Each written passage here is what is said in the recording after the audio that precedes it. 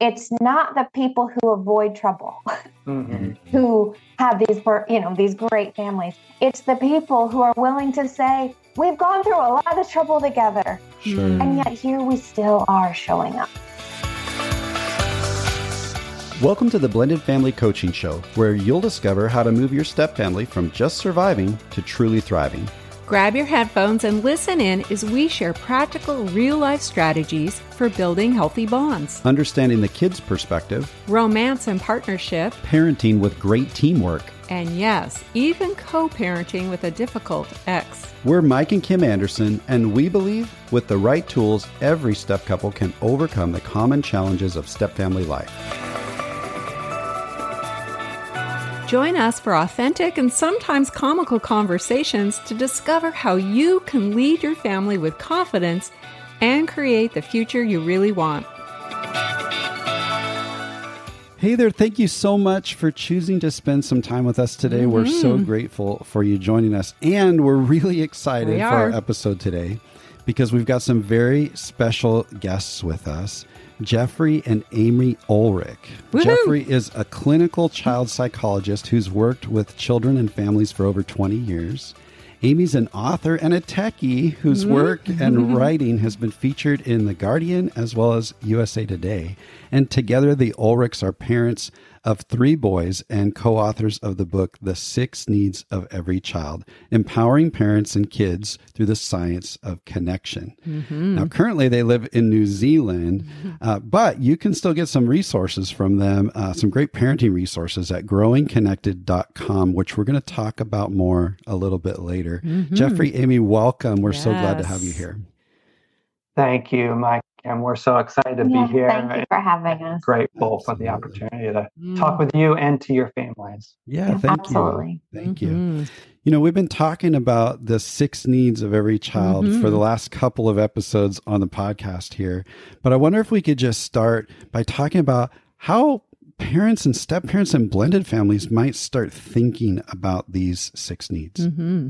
Yeah, I mentioned to you previously, I was so excited to receive your invitation because I haven't had the chance to speak specifically to this question or idea of the needs working within blended families. And we know there are so many blended families in our world and loving on their kids as best they can. And it's complicated. Yes. Families anyway are complicated. Yep. But blended families are complicated times 10 in most areas. That's right. So I'm really, really grateful to talk about some of my thoughts on this because in practice as a therapist, I'm working with blended families all the time and thinking through these things. Sure. So the 6 needs, as your listeners will be familiar with, are really grounded in human attachment.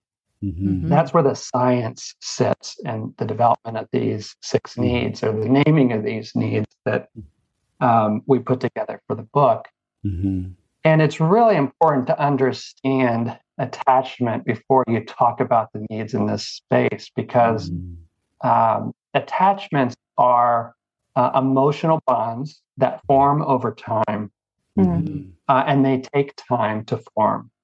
And so when we're talking about blended families, the issue of that bonding space and bonding time is really key to what we can do, so to speak, with these needs or the pitfalls that we might find as we're identifying these needs in the children and trying to meet them. Because the reality is, in a blended family where a parent is coming in, a step parent is coming in, maybe they have a new relationship with a child. They've known the child for a while even. There may be an affectional bond, which is kind of a technical term we use, where I like you, you like me. And that's good. When that exists, that's certainly a starting point for attachment. Absolutely. But it's not the same as an attachment. You just can't get to an attachment bond tomorrow, next week, or even a year. It takes time. And the other aspect of that is in a blended family, and I'm speaking particularly when we have blended families where children are a little bit older, those children in the blended family, they have attachments already formed. Right. And you're introducing these new attachment figures into the family system, which is fine. We can have multiple attachments and that can be really good and create resiliency. And as a matter of fact, maybe it's something we come back to. It's just resiliency possibilities of blended families. Sure. Because as you know, often blended families come about because there's been hurt and trauma. Right. But even in the best of circumstances, if you have a child who has these attachments with people who are now out somewhere else on the other side of town or what have you, and you've got this new person coming in, it's just natural that this new attachment sits in juxtaposition to those other attachments, right? And where you see this most of all is in the same sex parent. Right. And there's this tension, and it's inherent. It's not, kids don't necessarily think about it consciously. Like, if I attach to you, the stepmother figure, let's say, what does that mean for my attachment with my biological mother, or the same way with dad, stepdad? Yep. And it creates this tension, and those can create barriers, again, stepping into those needs as they exist. So, yeah, it's complex. It's really complex. And I think understanding that, even if you can't wrap your minds around it completely, just this takes time. Being able to fully enter and meet these 6 needs for your stepchild is going to take time. And we can talk. I have some thoughts too about some of those needs may be easier to meet on the front end, and some of them are going to be harder, and it's going to take. And something that was so helpful to me to understand about attachment is how it is wired into us. And just these are things that our kids are acting out in a way, like you said, that's not conscious. So just understanding what's happening in their biology, either little or not so little biology, that this is so natural. They are not saying, I'm going to be difficult and obstinate right now. Like, these are survival instincts that are kicking in. I think that it is so helpful to bring compassion to the table. It's helped me so much in my relationships with my kids to say, now that I can see it, once you start to really understand attachment, and I'm hoping that the compass is a tool to be able to see it in a way, because that's what really helped me. I was like, oh, my kid's going in this direction now. And that's because that's what he's wired to do. And as the mama, I can then make my decisions based on that knowledge. But otherwise, I felt myself pushed and pulled by some of the conflicts or whatever it was that came up in the family. So again, what we really have hoped to do with the book is to give people just an overview of what to expect. We can't know what's in everyone's family, what's in everyone's relationships, but to just understand some of the basics of the terrain of our kids' wiring and our own. I found that, I can speak to for myself, I found that to be incredibly helpful in my relationship with my kids. Yeah. Thanks for sharing that, Amy. And really the word that came to mind as you were describing that is that it empowered you. When you understood attachment, it empowered you to meet your child where they were, where they're at in that difficult moment. Right, without the judgment that is my natural tendency is sometimes, because I want to make it better. Like, just, I wish you weren't that way, or whatever, whatever unrealistic thing to just make the bad moment over. It empowers me to enter into the moment without the self-judgment, the shame that can come up when there's really difficult things that happen. Sure. Yeah, wow. That's I love powerful. that. Yeah, as I was listening to both of you, one of the things that really came to mind, we talk a lot, we call it a loyalty bind. We talk a lot on the show about that. And Jeffrey, what you described there of, hey, I've got mom in that other home and I've got stepmom right here in front of me. And inside, maybe they can't articulate it, but this feeling of, man, if I like stepmom or even love stepmom. Or enjoy. I have this sense that I'm betraying mom. Right. And it sounds like, as I listened to you talk, I thought, oh, that's like a conflict of attachments. I don't know if I just made that up, but that's probably what it feels like to a child. No, and in fact, I would assert attachment explains that. That is what is working under the hood to create that bind. And it's not articulate, like a child can't articulate. Most instances, it's not articulated. Older children, perhaps, because they can see there are other parents struggling with seeing them get close. And so it becomes a little more to the surface, but especially with younger children. Yeah. They don't know what's going on. It's like Amy said, like it's just this inherent thing. And to be clear, as Amy mentioned, attachment is a survival. We have attachment because they help us to survive in a very practical matter. Sure. And so any threat to an attachment is genuinely like dangerous. Sure. And again, it's not conscious. It's just we're wired to feel danger if an attachment we have, even if that attachment was not the healthiest. So that's another thing I think that trips people up. Like, but you know, saying this out loud, but your other parent was not a very loving person in whatever way. But if an attachment exists, it's still going to do what it's designed to do within us, which is to say, if there's a threat to it, then I'm in danger. So that can be very confusing to parents. It's hard to navigate. And so that grace, or we just talk about patience or deep breath, this is emotionally complicated. I might not have the words for it. My child probably doesn't have the words for it. Sure. You know, it's a bit of a holy ground situation where we're like, we just tread carefully and not avoid things, but just be mindful that this is hard work.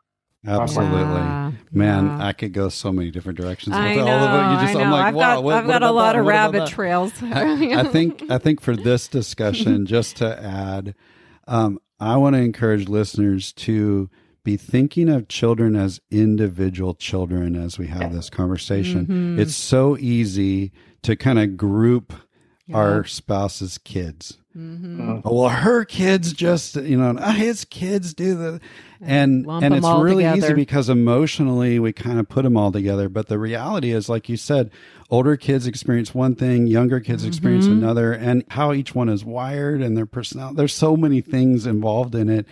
And I just continue to find that the more and more couples we work with, when we can think of kids as individual beings, and be okay with the fact that as a step parent, I might build connection or attachment differently with a younger child than I might with an older stepchild, right? And so just being able to really think through that, especially as we go through this this conversation. Children in the same biological family have come through a different journey. We've got to think about kids individually. That's absolutely crucial.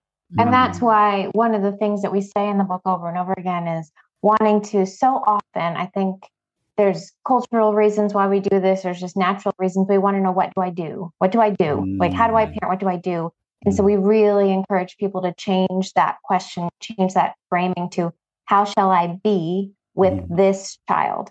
Right? There's no blanket answers for any family, but how should I be with this child, the person right in front of me, allows us to see them for the unique individual that they are, just as we would like to be seen as our own unique individuals. So my sister and I are not the same. And so I want to be seen and known for who I am. And every child deserves to be seen and known for who they are. And again, just to create tools to allow that to. Well put, Amy. Thank you. Now, I think maybe we're going to get to this at some point, but if there's that balance, what do I do? So that general idea, like, there are so many different variables, each child, each parent, their own histories, different timelines, different personalities. It can be overwhelming, and you're just like, well, then, throw your hands up. We developed this tool, the compass, so that it wouldn't seem like total chaos, that there is something to create a first step. And I do, giving it some thought because of framing your audience and the need there. I do want to share some thoughts about what I think. And so this bit isn't because the research shows necessarily, it's my clinical experience and really understanding at a ground level attachment, how it works and these needs and how they fit in. But so the 6 needs, which your audience will be familiar with: delight, support, boundaries, protection, comfort, and equipping. 3 of those needs, in my mind, are really highly charged. One way of thinking it is they draw against the love account of a life. cases. So boundaries, protection, comfort, those are intense needs. Children generally don't like our boundaries. They may not want our protection. Comfort can be really tricky. Sometimes it may seem like, oh, what would be the problem with comfort? Well, if your child's angry, they need comfort. That's complicated. Sure, yeah. Or even if it's a more tender emotion, it's complicated. Do I want to let you comfort me? Like, whoa, that's, am I ready for that? So those needs are really the most tricky, I think, of the 6 needs for your blended family, especially early in the game. If I wanted to land on a need to say, start here, it's delight. Now, I really say that for all parents, because we need to remember that, because we forget it. Attachment really is built on delight, and we don't even realize it was. Because if you think about your biological children and seeing them come into the world, like, who is this person, right? There's this period of time, like, where, past the sleep deprivation, where we're like, who are you? Yeah. There's all reflection of, and curiosity really is the key underlying stance that lies behind delight. And, they stop being infants, and then we get into the toddler stages, and some things are still cute, and we laugh, we're tired, and we're getting into boundaries and other things that are a little more intense. But if you're coming new to a relationship, that's where where you get the most bang for your buck. That makes so much look sense. at romantic relationships. Yeah. Bam, it's all about delight. It's like, who are you? Oh my gosh, I just found out. That's what we have to bring. I encourage your viewers, and maybe it's complicated because we're already into it, and it's been tense and whatever. But that's where a kid is most likely to open up to you. Yeah. Oh, this person is not trying to control me. They're not trying to win me over. They're just seeing me as my own person. That's very powerful. I think we underestimate it hugely. So I just want to clarify. So what you're saying is that there could be some wisdom in non-bio parents stepping away from boundaries and protection and comfort, and really leaning to the other 3 needs. Especially early on, and not necessarily completely stepping away. It's that I generally coach parents that the bio parent really wants to take the lead on those, because they have the most you can draw against it. I'm going to set that boundary or back up my partner's boundary, and you're going to, that's coming off my account. You don't like it, I'll pay on it. Yep. Where if you're the parent coming in, you don't have the account built up. The love account's not there. So I know that metaphor may not make complete sense, but in a sense, you're just recognizing it's harder for me to take the lead on those and build to it. Grow into those. You're going to have to grow into those needs. Comfort's probably the second in line where you can really build attachment if the kid is open to receiving it.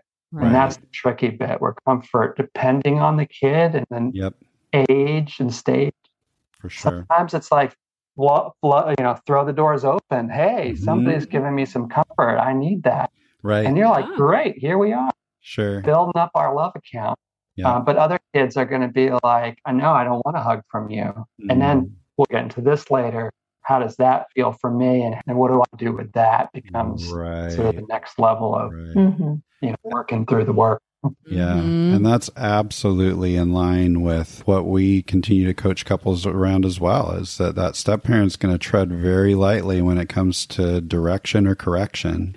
And so being able to reflect our delight in a stepchild and just keep doing that and stay focused there early on is really powerful.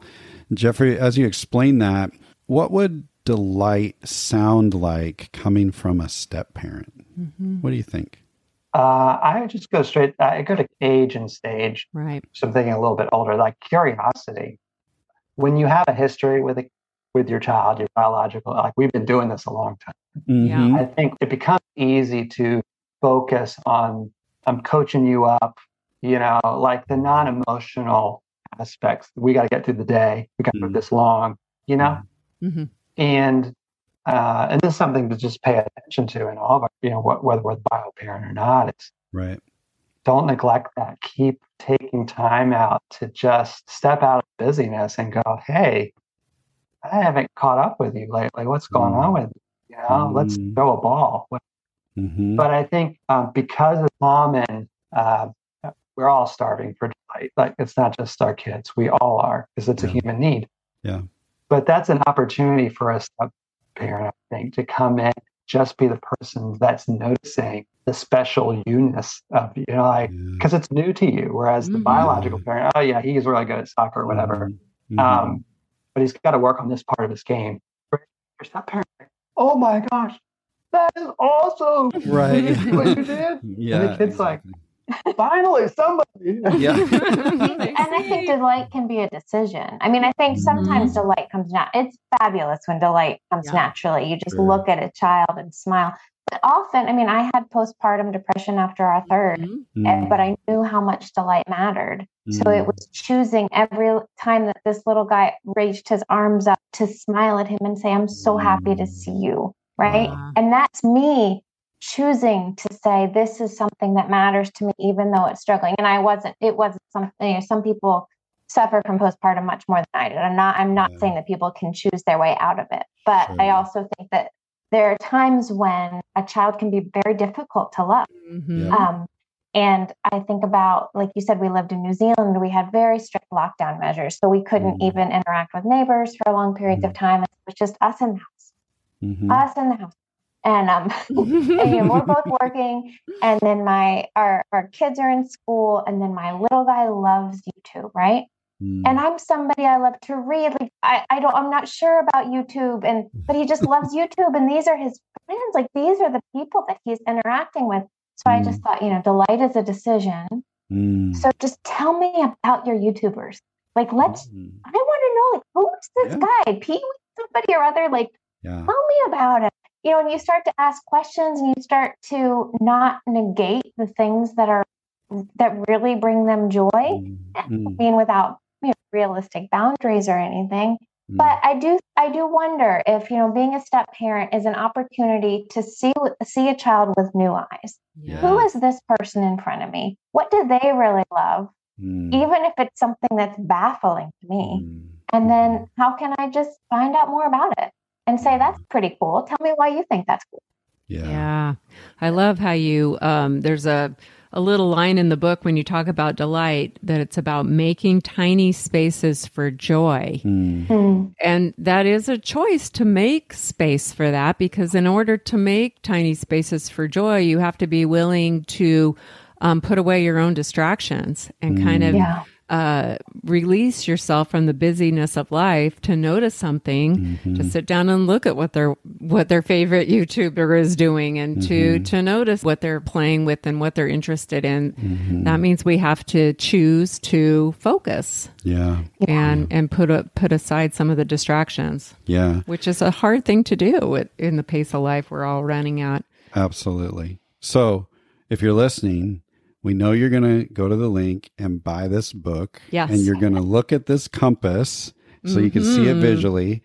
And step parents, especially in those early years, you're going to navigate yourself right over in the direction of delight. That's like your number one focus right out of the gate.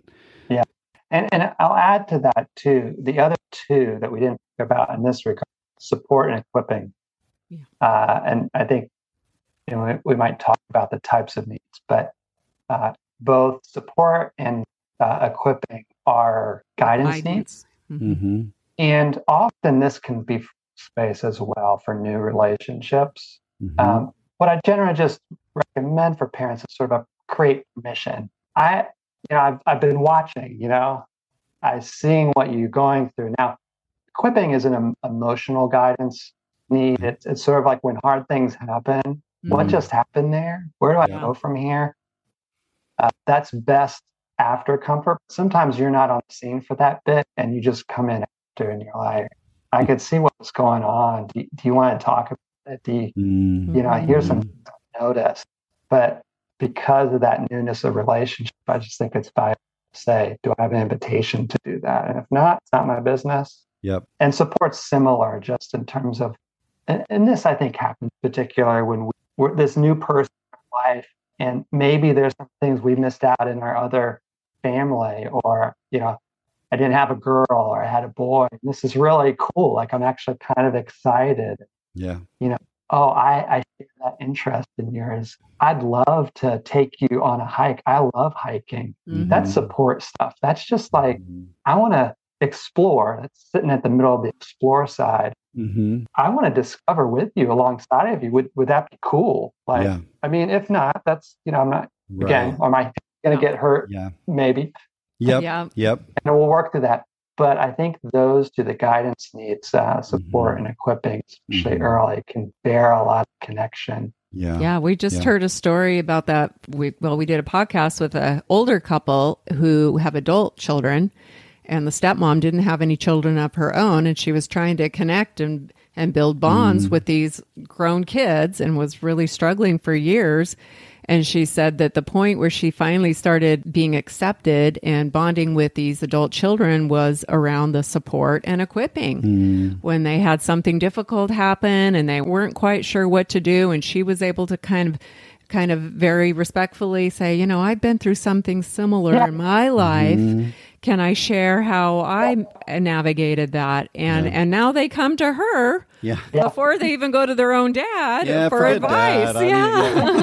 That's a great example. That's a perfect example of equipping and slipping into that need in space non-threateningly. Because again, that's why attachment context matters, because there's always the risk of, am I threatening attachment? So I need to come in with my feathers down. And that can be just hard to do because of our own attachment as well. And I want to suggest to step parents, don't get discouraged when the answer is no sometimes. As a step parent, what I hear you saying, Jeffrey, is that we need to ask permission and then not get offended if we're, rejected in that moment. And I would say, you know what, the next week, ask permission again. And the next week, ask permission again. And just keep going and don't take personal offense to it. And eventually, you're probably going to get that'd be kind of cool. I'll do that with you. And then you're in, and you start building on that. But sometimes we give up way too fast, and it only takes 4 or 5 times, and you might be surprised. So don't give up. And when a step parent gives up, that sends a pretty strong message to the child. That's right. That, I guess, this relationship isn't important. Yeah. That's right. Well, and you guys, I'm very familiar with this. Again, I don't believe this is necessarily always conscious. I think it's unconscious. It's the test.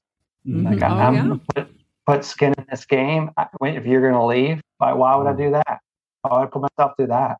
Yep. So you, as the grown-up, are coming to it like, I am here to be an attachment figure. I'm in it for the long haul. But your child's not coming to that assumption place, and probably has reasons to believe, well, why would I assume that? What gives me the reason to expect that's going to end?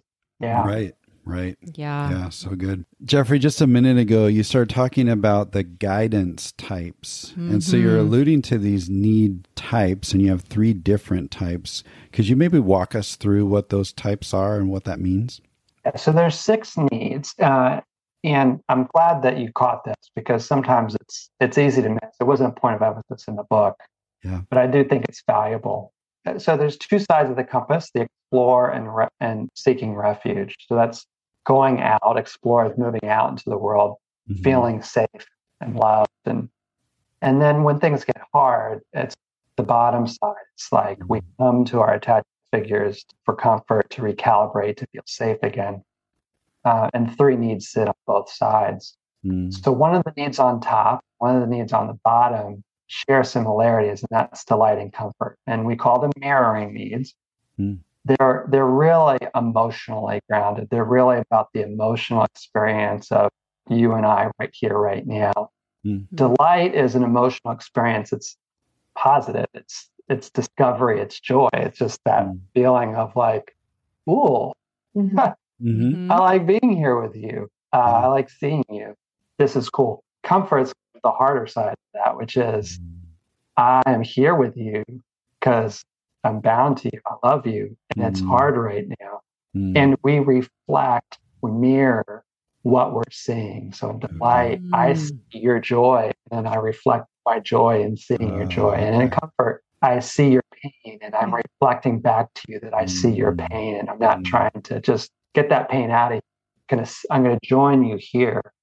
So that you are experiencing that you're here with me, not you don't want me to be here. We're getting out of here. Right. And there's some empathy to that as well. Sounds like in the comfort piece. Yeah. Okay. And so, and support and equipping. So again, support and this explore needs. Support's just about walking alongside of you out into the world and discovering that world and helping you, coaching you, if you will. Just get this really well. How to master it better, like how to be better at things that matter to you or just matter important for life. And equipping is the emotional side of that, because things happen and they're painful and we're like, what just happened? I need to help me make sense of this. So there's growth that comes from discovering how emotional things go. So that's why we call them guidance.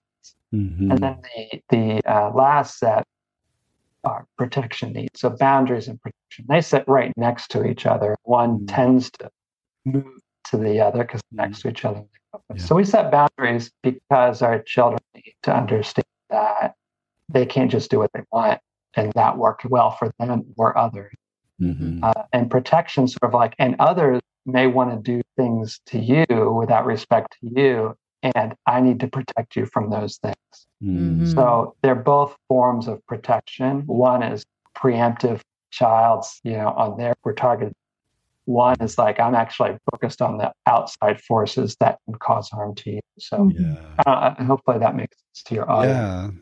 Why this matters, I think, is most people will find themselves being comfortable with one set and uncomfortable with another.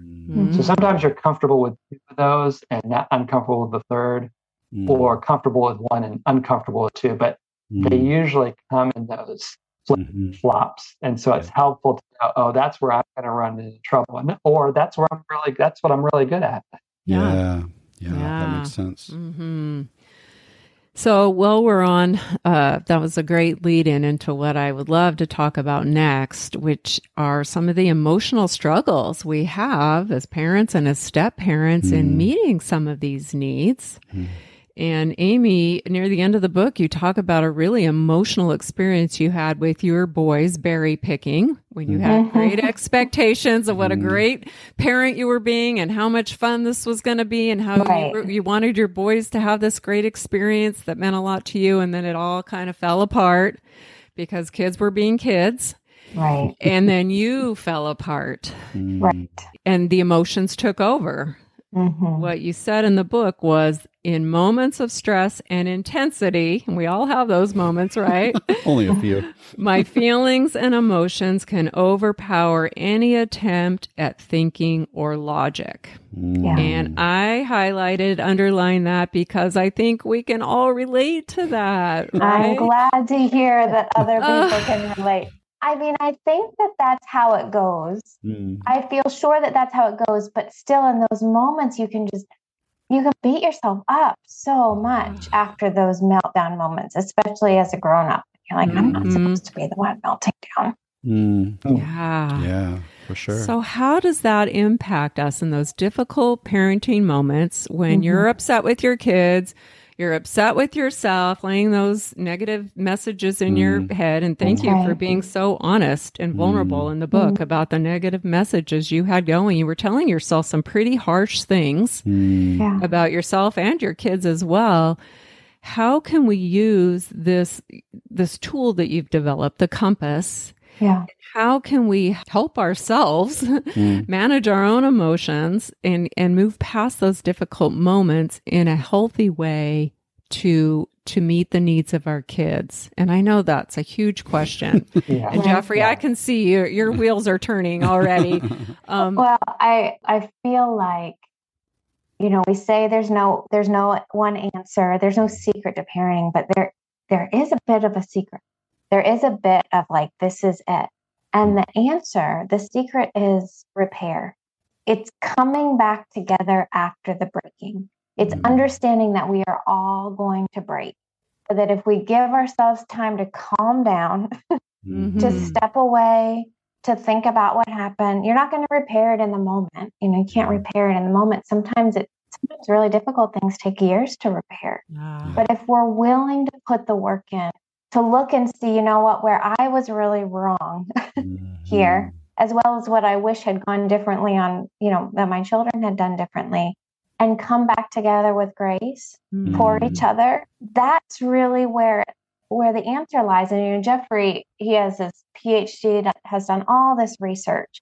And what he's found is that, and you can jump in and say this in a different way, but it's not the people who avoid trouble who have these great families. It's the people who are willing to say, we've gone through a lot of trouble together. Sure. And yet here we still are showing up, And so it's not what I grew up in a family where we'd have some really difficult thing happen, and then we just wouldn't talk about it.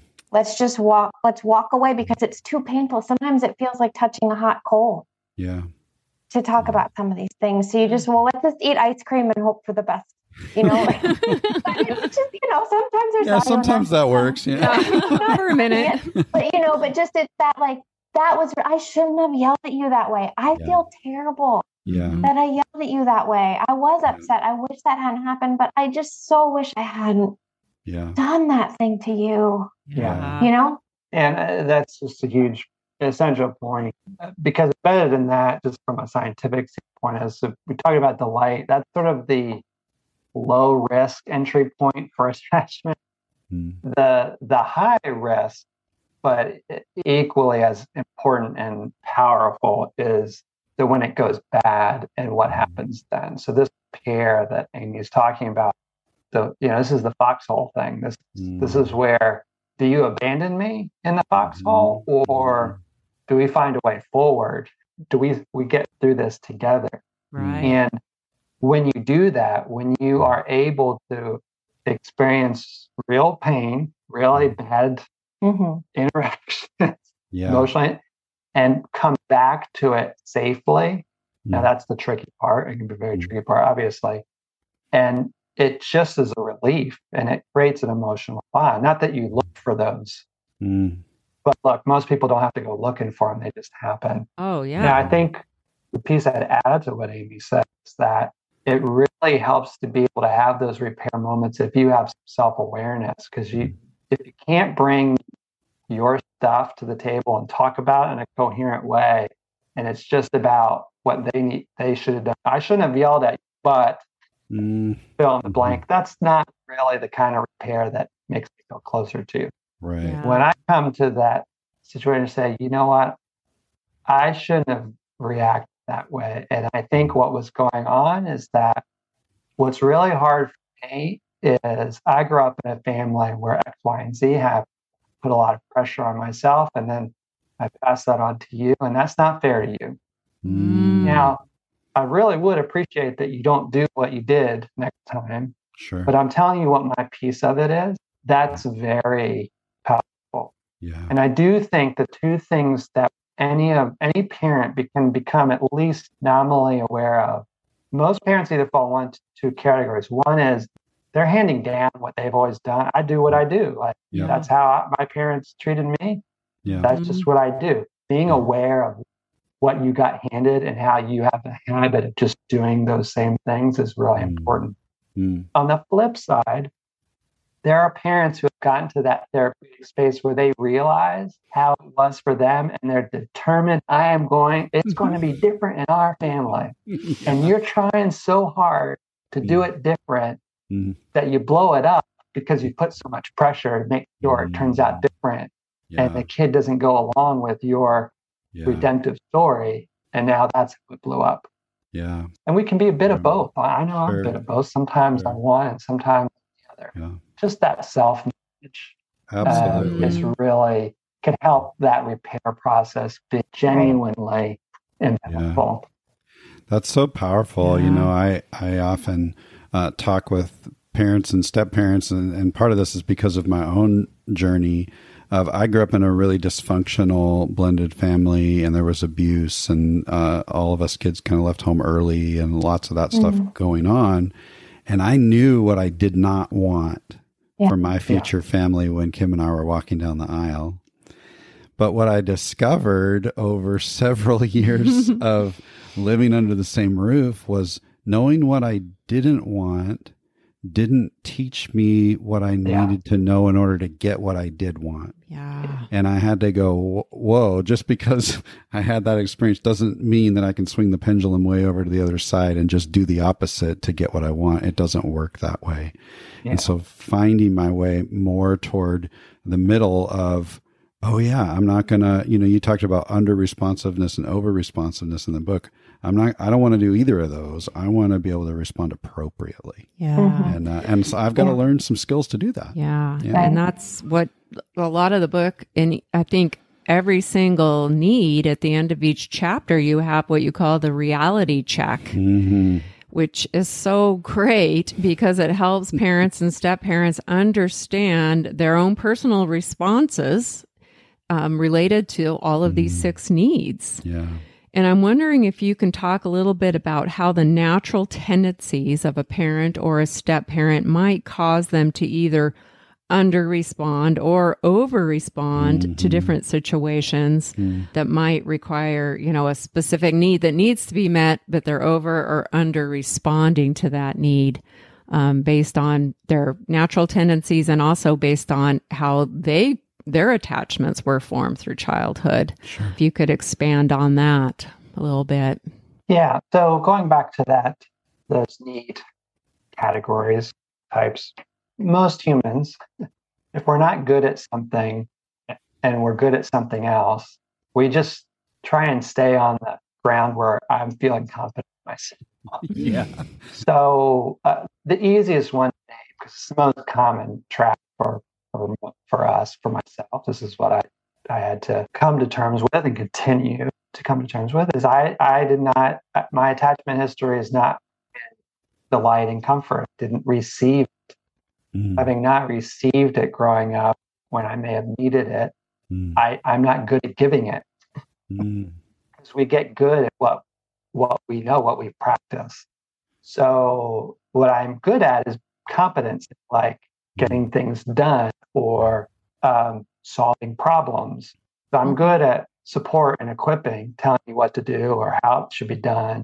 I'm not good at just being with you and delighting, comforting. So I tend to start off always on that foot of go hard. Yeah. And just recognizing that is valuable because we have all the needs. All humans have all the needs. So my kid is missing out if I'm just pushing for the supporting and equipping, and I'm neglecting that. I'm not good at it. To your point, Mike, I have to press into that weakness. I have to find a way to grow a little and have grace for myself that I'm never going to be a natural at it.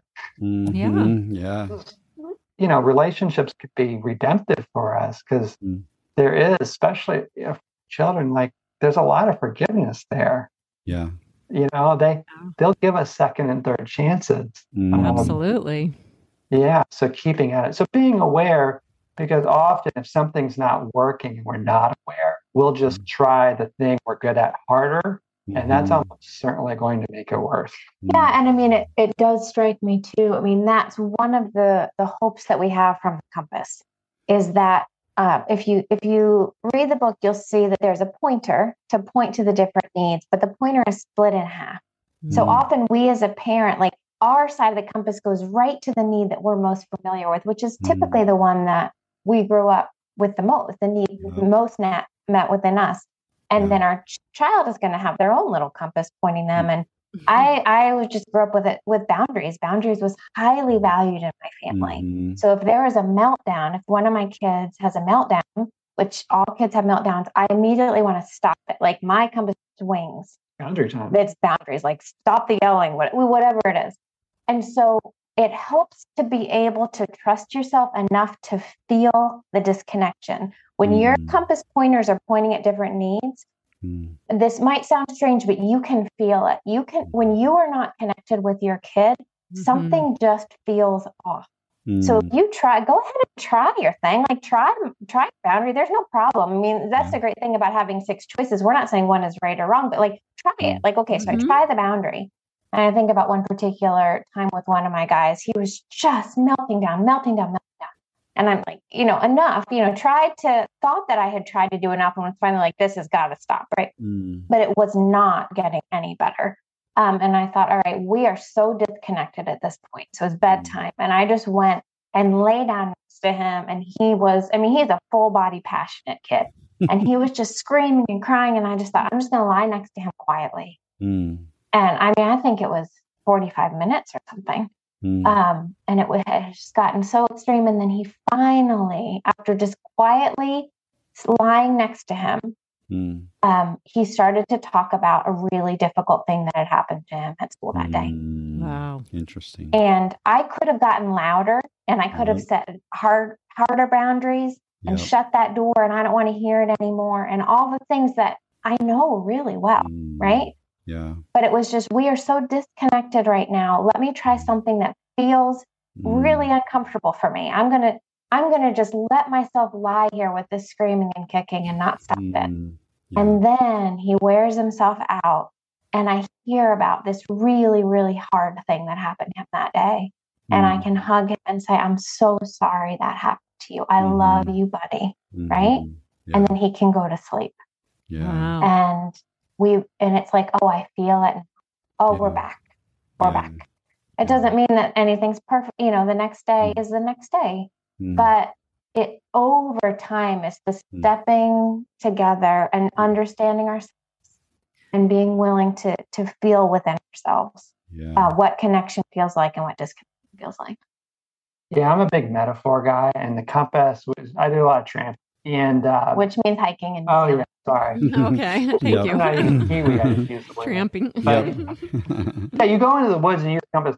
One of the biggest challenges people who are doing survival stuff is you've become convinced in your mind, this is the direction I need to go. Like this is it. And if you make a mistake, what people do is double down on what their initial, and they just get more and more lost because they keep committing to the original mistake. You're right. But what Amy's talking about is the nice thing is there's this thing inside of us that you are getting more, you are going deeper and deeper into the woods. You are not. Yeah. Just stop. Yeah. Take a breath and start over. Yeah. And consider another direction. Like, that's all that's in some sense, if we get nothing else, parents, is like the option of just, stop. I'm feeling this is working. Yeah. What are my other options? What other direction can I go? Because in lieu of that, most of us just go, and I've always gone in that direction. So I just have to keep going in that direction. That's how I get where I need to go. And a lot of damage can come from that, more emotional, a lot of pain and suffering comes from that unnecessarily. So we just hope we can save people a little less misery. Yeah. There's always going to be misery, but to just be able to stop sooner and go, I don't have to keep going in that direction. I can turn toward comfort, even if it's uncomfortable with me. Yep. Amy just sitting there, that was comfort. Like she wasn't giving him a hug. He wouldn't have accepted that. That would probably made it. He just was going to be still. That was a form of comfort. I'm going to be here with you. And sit with me. Yeah, she was just present. What a powerful thing. I can hear some listeners right now going, okay, makes sense to me with my bio kids, but I got a step kid who just really annoys me, and I don't know if I want to be close to him. What might you say to that step parent? So much depends. Where are we in the story, right? Are we at the beginning? Yeah. Are we later into the story? Yeah. Where's that history coming from within the relationship, or does it precede the relationship? That's where it makes, the therapist to me says, oh, that's a tough one to answer. Yeah. But maybe that's part of the answer is saying, okay, where do I think that's coming from? Our history together, and then what do I do with that? Is there a different? Can I restart the relation? My instinct was to try and do this, meet this need with this kid, be this parent to this kid, and maybe that was just the wrong direction with this child at this stage in their life. I need to step back and try a different direction. If it was really more like out of the gate, I'd really want to know, so where do you think that comes? Something within you, you're carrying something that this child, your stepchild, represents within you that's really like either a danger or a threat. And I was curious, like, where might that be coming from? What could we learn from? Absolutely. And I know we haven't talked about it here, and some of your audience may be familiar with this kind of thinking, and others not. And I don't believe, I believe a source of knowledge and intuition is accessible to any of us. For us, that's a Christian framework and praying. But this idea of praying, however you might pray, into confusion and saying, show me what I'm missing, because there's always in that situation, there's a missing piece of information that resides within you. Or like Amy with our boy, it resided in, it wasn't in her at that point. And it need to come out. And sometimes prayer has been the thing that led us to where we need to go. It's just something. Well, just like listening. It's a deep intuition, and I do think that as an adult who has chosen to enter into a home with a child, I think that we have, and I consider, like, I chose to have my children.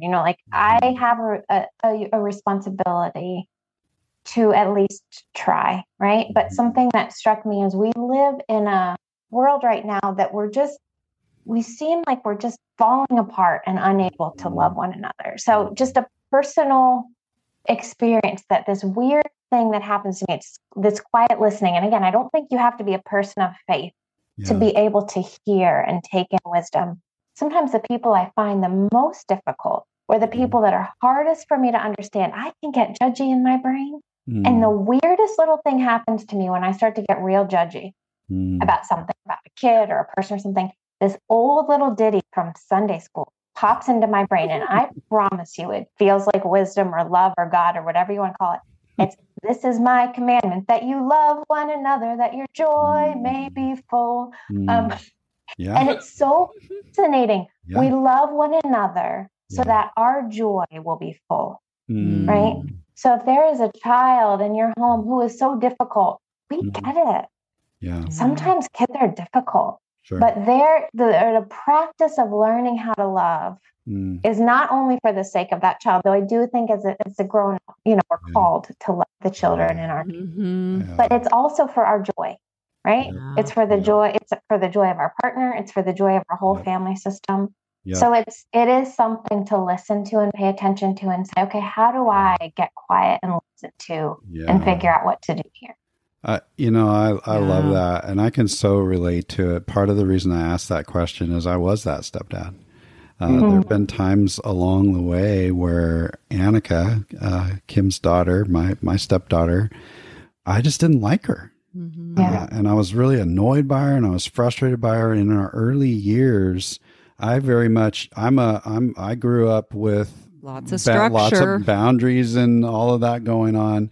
And so, man, I want to go to that right away. And we get married, and here's this 5-year-old, and I'm like, why isn't she doing her chores? Why isn't she mopping the floor and mowing the lawn? And Kim's like, she's 5. And I'm like, no, seriously, like, this kid needs to learn responsibility. And over time, learning to back down, and without knowing anything about any of this, learning to actually delight and learning to experience that and loving her in a way that she needed to be loved. It took me I'm kind of dense, so it took me a long time to figure that out.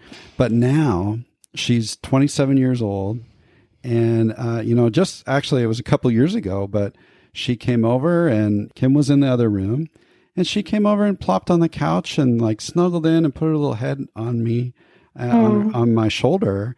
And I was like, oh man, I am so glad I didn't stay locked into boundaries. And I actually expanded my thought of what it means to love this child. And now, all these years later, we actually get to experience some of that joy. Yeah. That's beautiful. For those step parents out there who are going, this kid is so annoying. I get it. It feels that way. And yet, you have the capacity within you to do something different. you have the capacity to show up in a way that that child needs. And so if you're listening and you're feeling frustrated, I get it. And I just want to encourage you, you have that capacity. So. And I think what makes it really difficult, and I think I can name the pain point for 99% of the step parents out there. Maybe not 99%, but at least half of the step parents out there is that it's hard to delight in a child that desperately needs boundaries and has not been given boundaries by the bio parent. Yeah. And that's a typical scenario we see, because it was our scenario. Post-divorce parent, you come out of that with a lot of guilt and even some fear of, well, I don't want to impose this boundary if my ex isn't imposing that boundary in their home, because then is my child not going to want to spend time here? And I'm going to get compared to that other parent. And I feel guilt that my kid's been through so much through the divorce. I just want to have fun, and I only have limited visitation time, and I don't want to be doing boundaries. And so it's very common for the bio parent to be quite permissive and for there to be very few boundaries put in place. And then you have a step parent coming in who sees this child running the house, making all the decisions, calling all the shots. And it's hard to delight in that child. Yeah, it is. That is a huge pain point for step parents. We hear that all the time. That's exactly it, right? Because what I said at the beginning was, it's that parent who needs to fill that need space, give the other parent the freedom to focus the other things. And so that would be a real trap for so many step families. And working your way through an ambivalence or the pull of, if that's true, if I'm right about that, and it just is what it is. Like to go back to the beginning, what's going on in all of us because of attachment, and we can't step out of it. Yeah. And so we either run from the reality of it, or we step up to it and our fears. If I do that, what am I afraid of? I got to figure out what I'm going to deal with it. Yeah, but you called it out, Jeffrey, when you said emotional bonds take time. That's right. And becoming parenting partners in a blended family also takes time. That's right.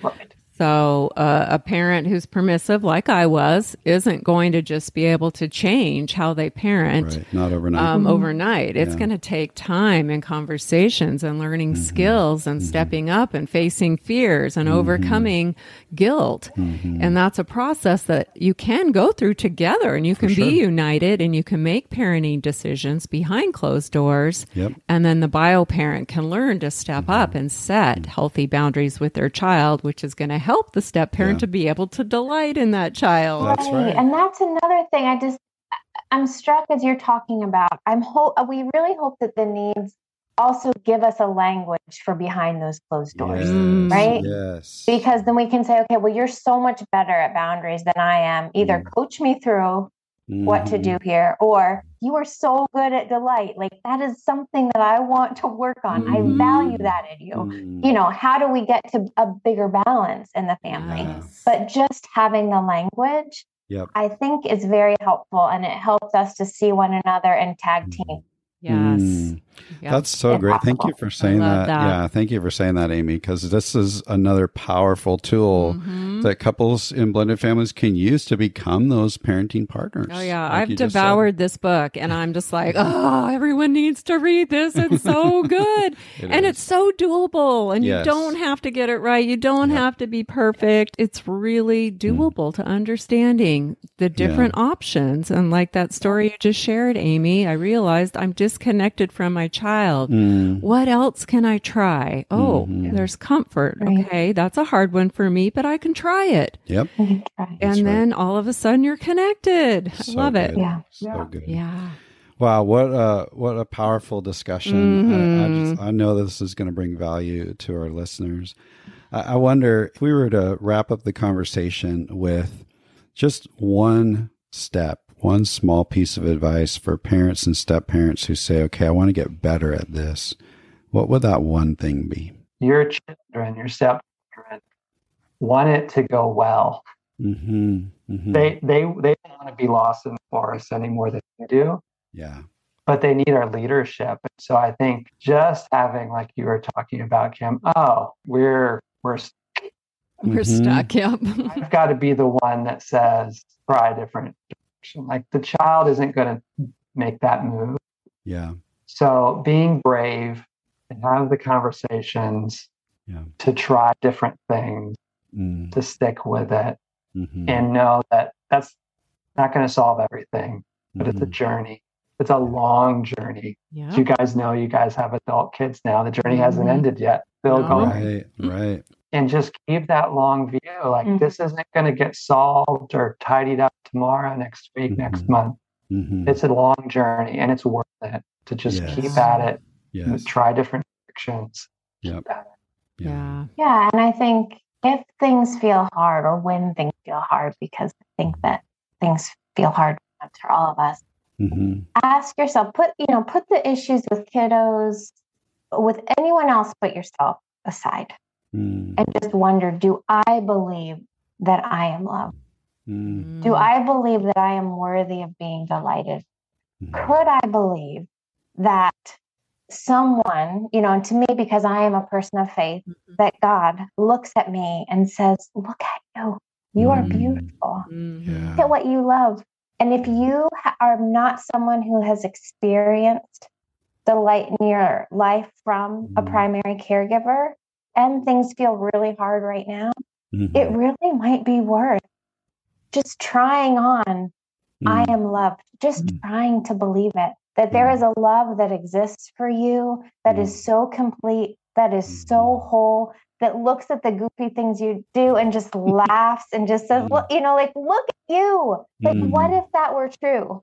Yeah. Like, what if we could believe that we are loved and carried in that way? And I think if we could start to believe it, it's amazing how then we're able to pour it back out. But if things are super hard, it might come from a place of not believing that we ourselves are worthy of what we want to ultimately offer our kiddos. Yeah, so good, Amy. Yeah, that's a great point. That was really good.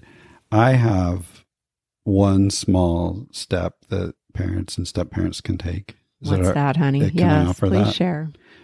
Buy Jeffrey and Amy's book. Yes. Like, read it. And actually, wait, don't just buy it. Read it. I got a whole lot of books on the bookshelf back here that I've bought and haven't actually read. So don't do that, but buy it and read it. And if you're not a reader, check out their podcast. They have an amazing podcast. And I noticed, because I've listened to it, they actually talk. They have guests on the show, and they talk about each of the 6 needs. And they do a deep dive, and they talk about the challenges, and they talk about next small steps that parents and step-parents can take in meeting these needs. And I just love that. Yeah, so good. So Jeffrey and Amy, where do our listeners find that? Where do they find you?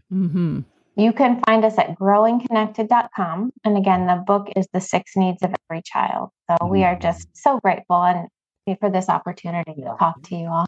And if I would offer an additional thing, it'd bounce it right back, because it is isolating being a parent generally and going through hard things and feeling shame about what's not working. And I'm sure it's doubly so in blended families in certain spaces. And so what Mike and Kim are doing to draw alongside families, just don't be afraid to enter into that conversation and seek support, and be so blessed by entering and taking that step. So I do hope that your listeners jump into it with you and with other families, because there are unique aspects to how these needs would play out in blended families that need to be explored, that really could be mined for real healing. Thank you. Thank you for saying that, Jeffrey. Really appreciate your encouragement there. Thank you so much for creating this resource, for all the wisdom and the stories and your vulnerability in this book. It's just, I've been moved to tears with some of the stories and just been so inspired. And usually I'm the crier. Yeah, that's true. And it's so relatable, and just there's so much wisdom packed into this little book. It's not even 200 pages. pages, and it's small. It's an easy read. It's concise. It's so valuable. So thank you for creating it. Jeffrey, Amy, thank you so much for joining us today. We really appreciate it. Yes, thank you. Thanks for having us. Well, that's going to make this episode a wrap. Until next time.